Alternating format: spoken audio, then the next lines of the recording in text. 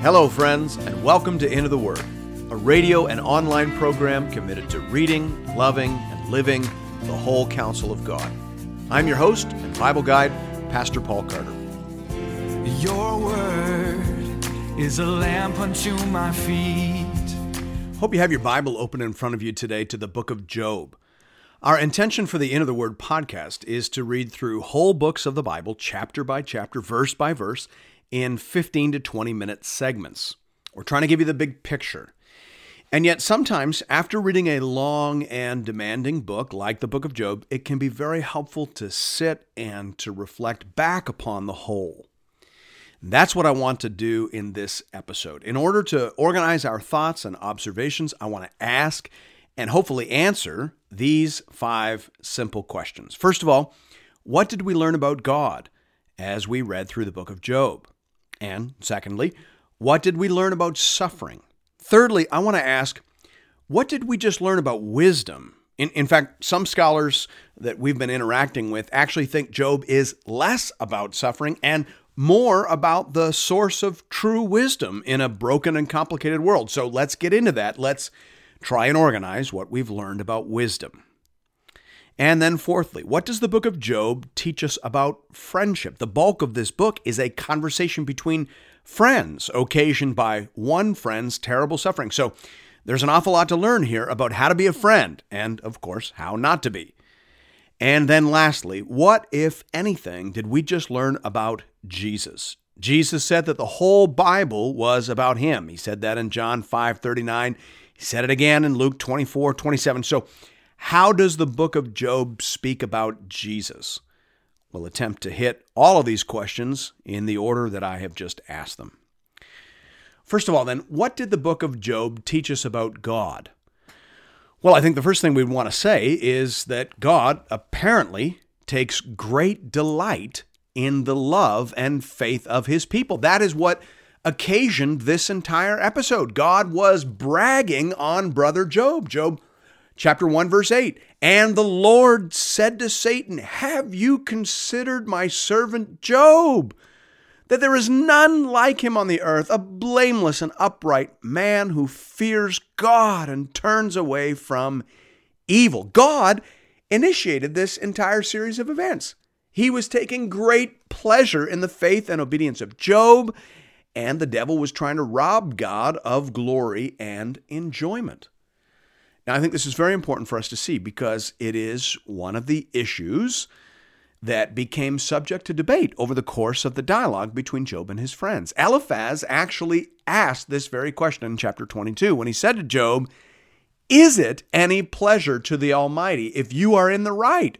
Or is it gain to him if you make your way blameless?" And of course, we know that the answer is yes. God does take enormous pleasure in the faith and obedience of Job. He is not the disinterested clockmaker of Eliphaz, Bildad, and Zophar, and nor is he the distant master and sage of brother Elihu. He is far more personal and far more invested than any of the friends, than even brother Job himself has ever understood. God does take enormous pleasure in the faith and obedience of human beings. I think that's the first thing we'd want to say in this category. Secondly, I think we'd want to say that God obviously ordains certain tests to refine and display the faith and trust of his creatures. We see that in the opening narrative.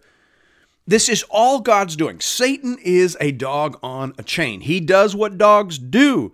But this is all about God from start to finish. He is allowing Satan to execute a test first and foremost because he wants to display Job's faith. But then secondarily, we observe him also refining Job's faith. And again, this is no different than what we observe elsewhere in the scriptures. In Genesis 22, verse 1, we read, "After these things, God tested Abraham and said to him, 'Abraham,' and he said, 'Here I am.'" In that test, apparently, God wanted to know whether Abraham trusted him and loved him even more than he loved his only son, Isaac. And of course, Abraham passed that test with flying colors. At the climax of the test, God called a halt and said to Abraham, Abraham, stop, do not lay your hand on the boy or do anything to him, for now I know that you fear God, seeing that you have not withheld your son, your only son, from me. Now, obviously, in some sense, God knew all of that before the test was conducted. God knows everything. But the Hebrew word used here, yada, means to know experientially. It is actually the word commonly used for sexual intercourse in the Bible, as in Abraham knew his wife Sarah, and she conceived and gave birth to a son. So God experientially knew Abraham and Job by means of these various tests that he ordained. Apparently, God does that.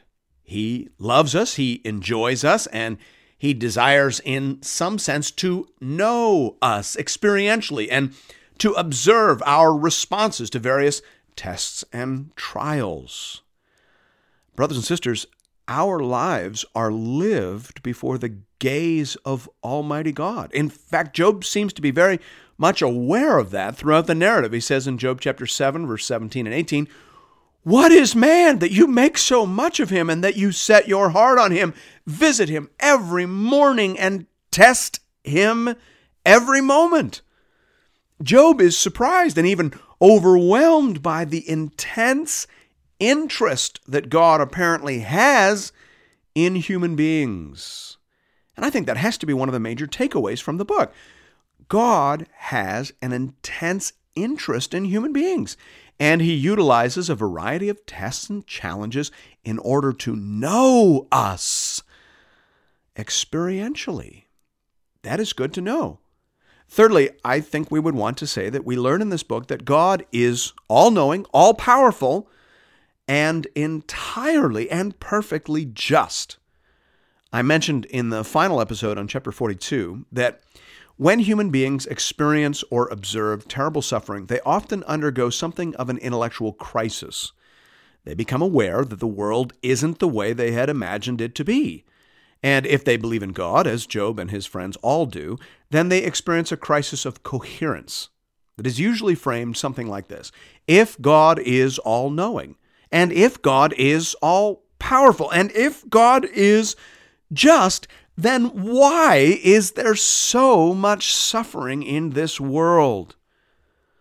And of course, that's a reasonable question. That's a fair question. And Job got in trouble by the way in which he began to answer it. He never questioned God's knowledge. He never questioned God's power. But he did, just for a minute, question God's wisdom. You hear that particularly in chapter 9 when Job says, "It is all one. Therefore I say, he destroys both the blameless and the wicked. The earth is given into the hand of the wicked. He covers the faces of its judges. If it is not he, then who is it?" Verses 22 and 24. Of course, as Job often did over the course of the dialogue, he pulled back from this abyss almost immediately. But he did go there, and he had to answer to God for going there. In the Lord's speeches, they focus almost entirely upon the scope, complexity, and perfect justice of God's providential rule. And at the end, Job admits that he had no business questioning that aspect of God's character and nature.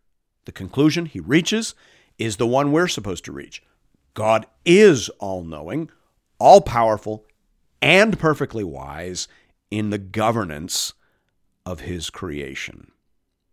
And that leads us to our second area of inquiry. We've talked about what the book of Job says about God, and now it is appropriate to ask what we've just learned about the causes and purposes behind human suffering. As I mentioned, when human beings encounter horrific suffering, they usually experience a crisis of coherence.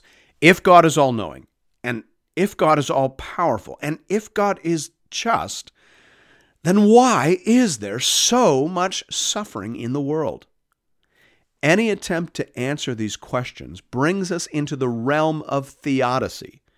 Theologian Mark Scott defines theodicy this way. He says, "Theodicy in its classical sense signifies the rational attempt to reconcile the existence of evil in the world with the doctrine of divine omnipotence, goodness, and justice. Closed quote. So, does the book of Job do that? Is Job a theodicy? Well, most scholars say no. M.A. Shields, for example, writes, "The common notion that Job seeks to present a theodicy faces the rather significant difficulty that, in the end, the book offers no real explanation for innocent suffering beyond Job's individual circumstances and no explicit justification for Yahweh's actions." Closed quote. So I think we need to be careful not to suggest that the book of Job is saying more than it is.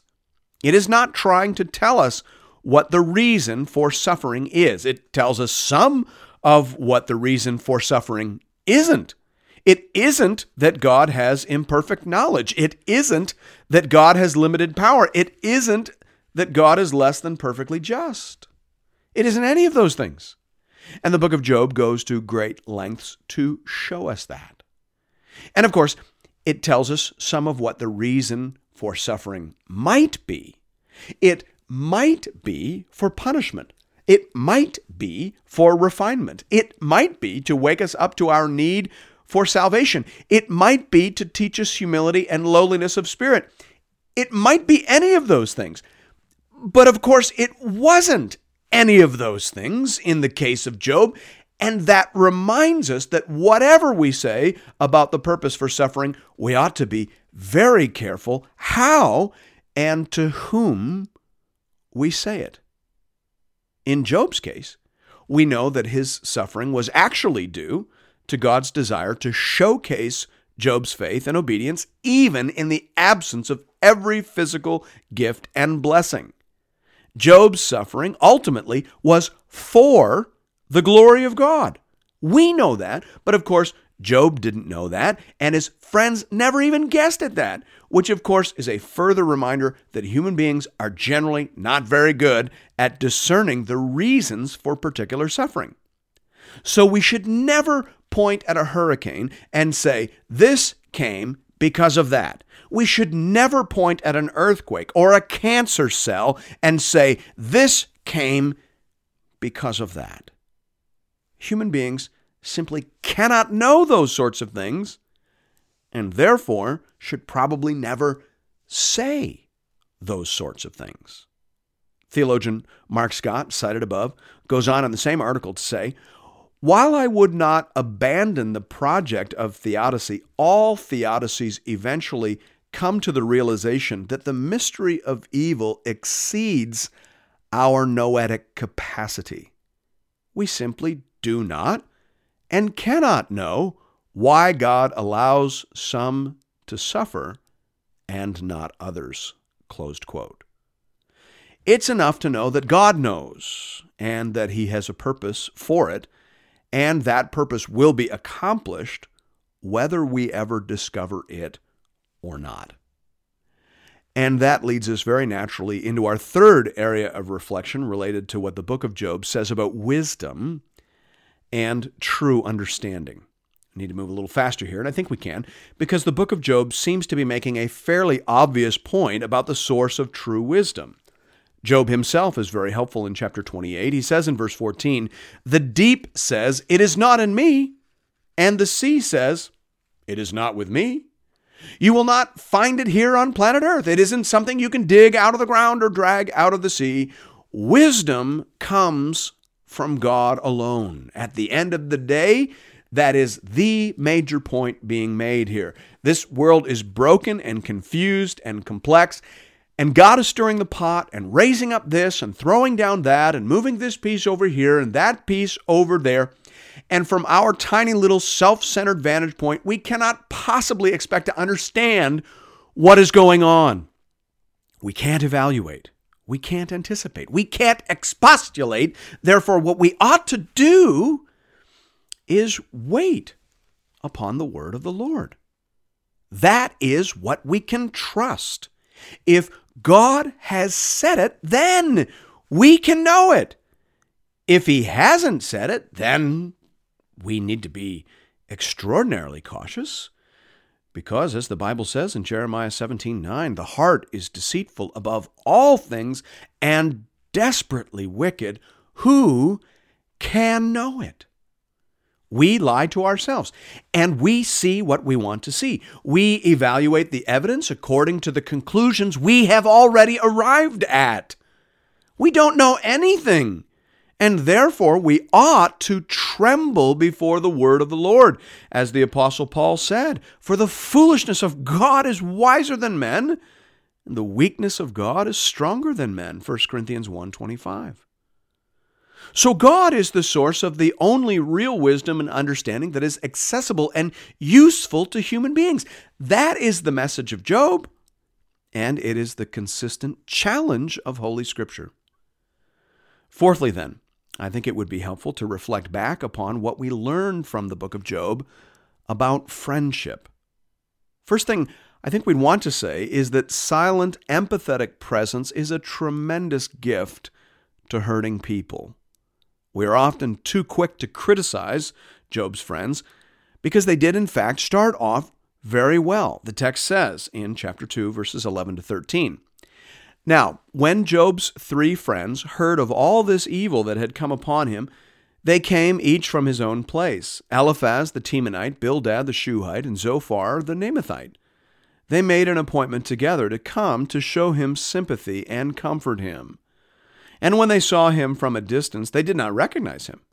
And they raised their voices and wept, and they tore their robes and sprinkled dust on their heads toward heaven. And they sat with him on the ground 7 days and 7 nights, and no one spoke a word to him, for they saw that his suffering was very great. Job's friends came from a great distance, probably at great expense, and they entered into his pain. They sat with him for 7 days. And to be absolutely clear, it was Job who finally broke the silence. It was Job who wanted to start talking, not them. So I think Job's friends get a bit of a bum rap sometimes. They were good friends, and they did Job a great service by sitting with him in silence for 7 days. So that's a good thing, and that's a great gift. When a friend loses a child or gets a cancer diagnosis, just you being there, holding their hand, or better yet, doing their dishes and folding some laundry, and then just squeezing their shoulder before you head out the door, that is an incredible blessing. Empathetic, silent presence is a wonderful gift to hurting people. And before we're too critical of what they actually did end up saying, let's just remember that talking to terribly wounded people is an absolutely terrifying thing to do. Francis Anderson says here, "There is no act of pastoral care more unnerving than trying to say the right thing to someone hysterical with grief." Closed quote. As a pastor, I can tell you that is absolutely true. So good for them for trying.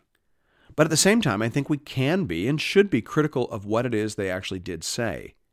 Job's friends had a wildly simplistic and woodenly proverbial view of the world, and it simply couldn't handle the complexity of this particular situation.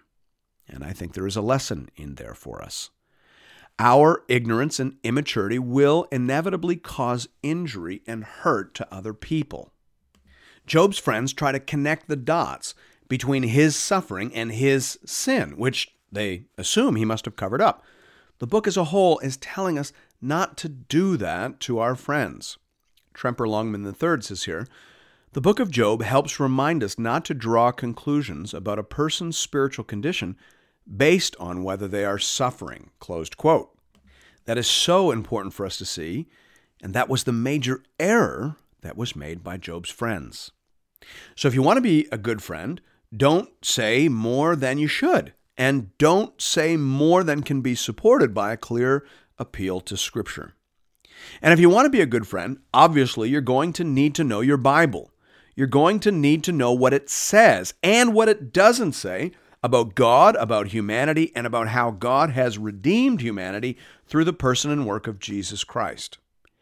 And I think we could also say, if you want to be a good friend, you need to become a careful and committed listener. We too often treat all problems as if they come from some sort of collective bin, and then we meet those problems with a very sloppy application of our favorite truths and maxims. We need to do better. We need to listen better. John Calvin said very helpfully while commenting on Job 16, "By this we are admonished, when we wish to comfort neighbors in their sorrows and trials, not to jump to conclusions, as there are many who are forever harping on the same string, and they do not consider the person to whom they speak. For we must treat one person differently from another person." Closed quote. That is world-class pastoral counsel. If you want to be a good friend, if you want to offer personal and pastoral care, do not jump to conclusions. Do not assume that what is happening to them is the same as what happened to your cousin Sally or your daughter Susie, simply because there are some superficial similarities. Listen carefully. Think carefully.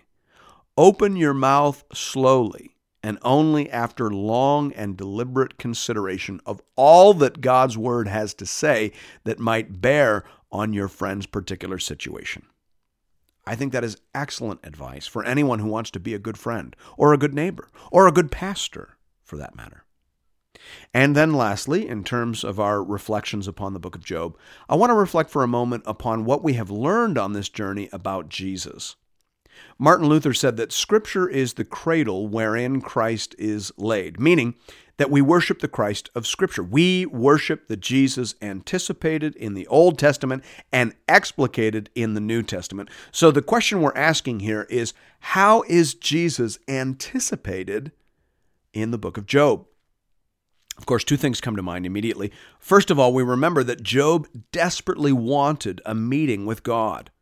Job wondered where God was in his suffering. He said in Job chapter 23, verse 3, "Oh, that I knew where I might find him, that I might come even to his seat." In Job 31:35, he said, "Oh, that I had one to hear me." And you can hear the pathos in those cries, and those cries anticipate the mercy and kindness of God in the incarnation of Jesus Christ. Job wondered whether God was with him in his sorrows. The incarnation, the manger, the baby born in Bethlehem scream out, yes, yes, God is with us in our sorrows. He has entered in. He has drunk the cup to the very dregs. He is the suffering servant. He is Emmanuel. He is God with us. Job's longings perfectly anticipate the incarnation, coming, and compassion, and of course, cross of Jesus Christ. Secondly, I think Job's hopes, imperfectly and partially held and stated, anticipate the work and ministry of Jesus Christ. I think of two passages in particular. First of all, in Job 16, during one of Job's worst moments, at a time when he desperately wanted to die and put an end to his suffering, he was given a moment of brilliant prophetic insight. He said, "Even now, behold, my witness is in heaven, and he who testifies for me is on high," that he would argue the case of a man with God as a son of man does with his neighbor.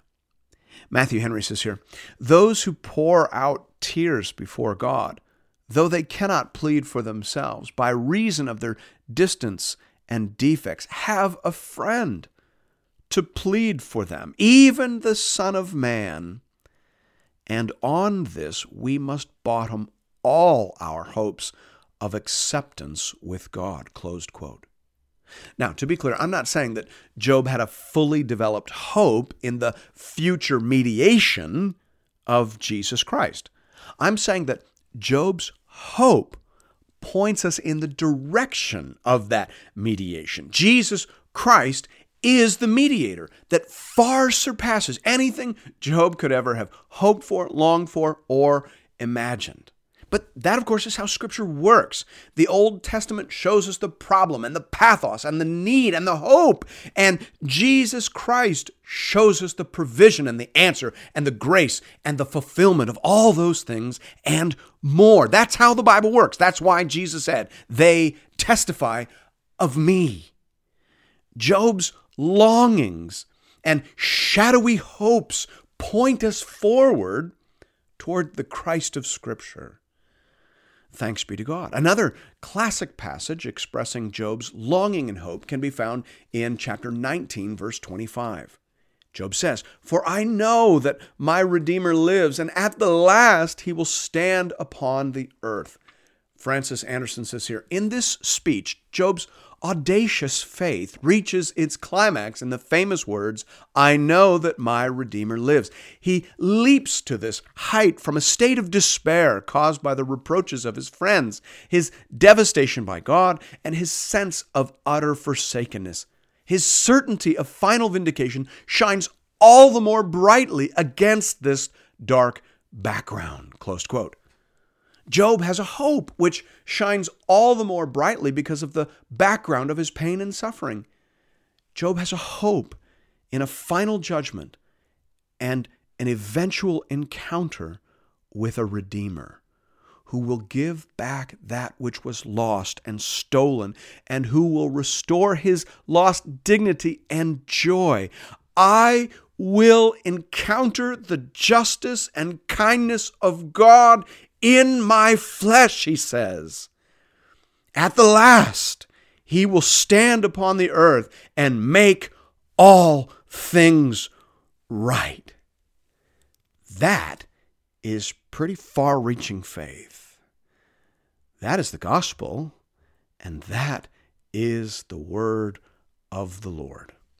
Thanks be to God. And thank you for listening to this special Reflections episode of Into the Word, where we've been looking back and reflecting upon some of what we've learned through this remarkable journey that we've enjoyed together. I hope you've enjoyed listening to it as much as I have enjoyed researching it and putting it all together. I'm looking forward to our next new series in 1 Timothy, releasing in April, but of course we will continue to release old content on the Facebook page and also over at TGC Canada as it reoccurs in the RMM Bible Reading Plan.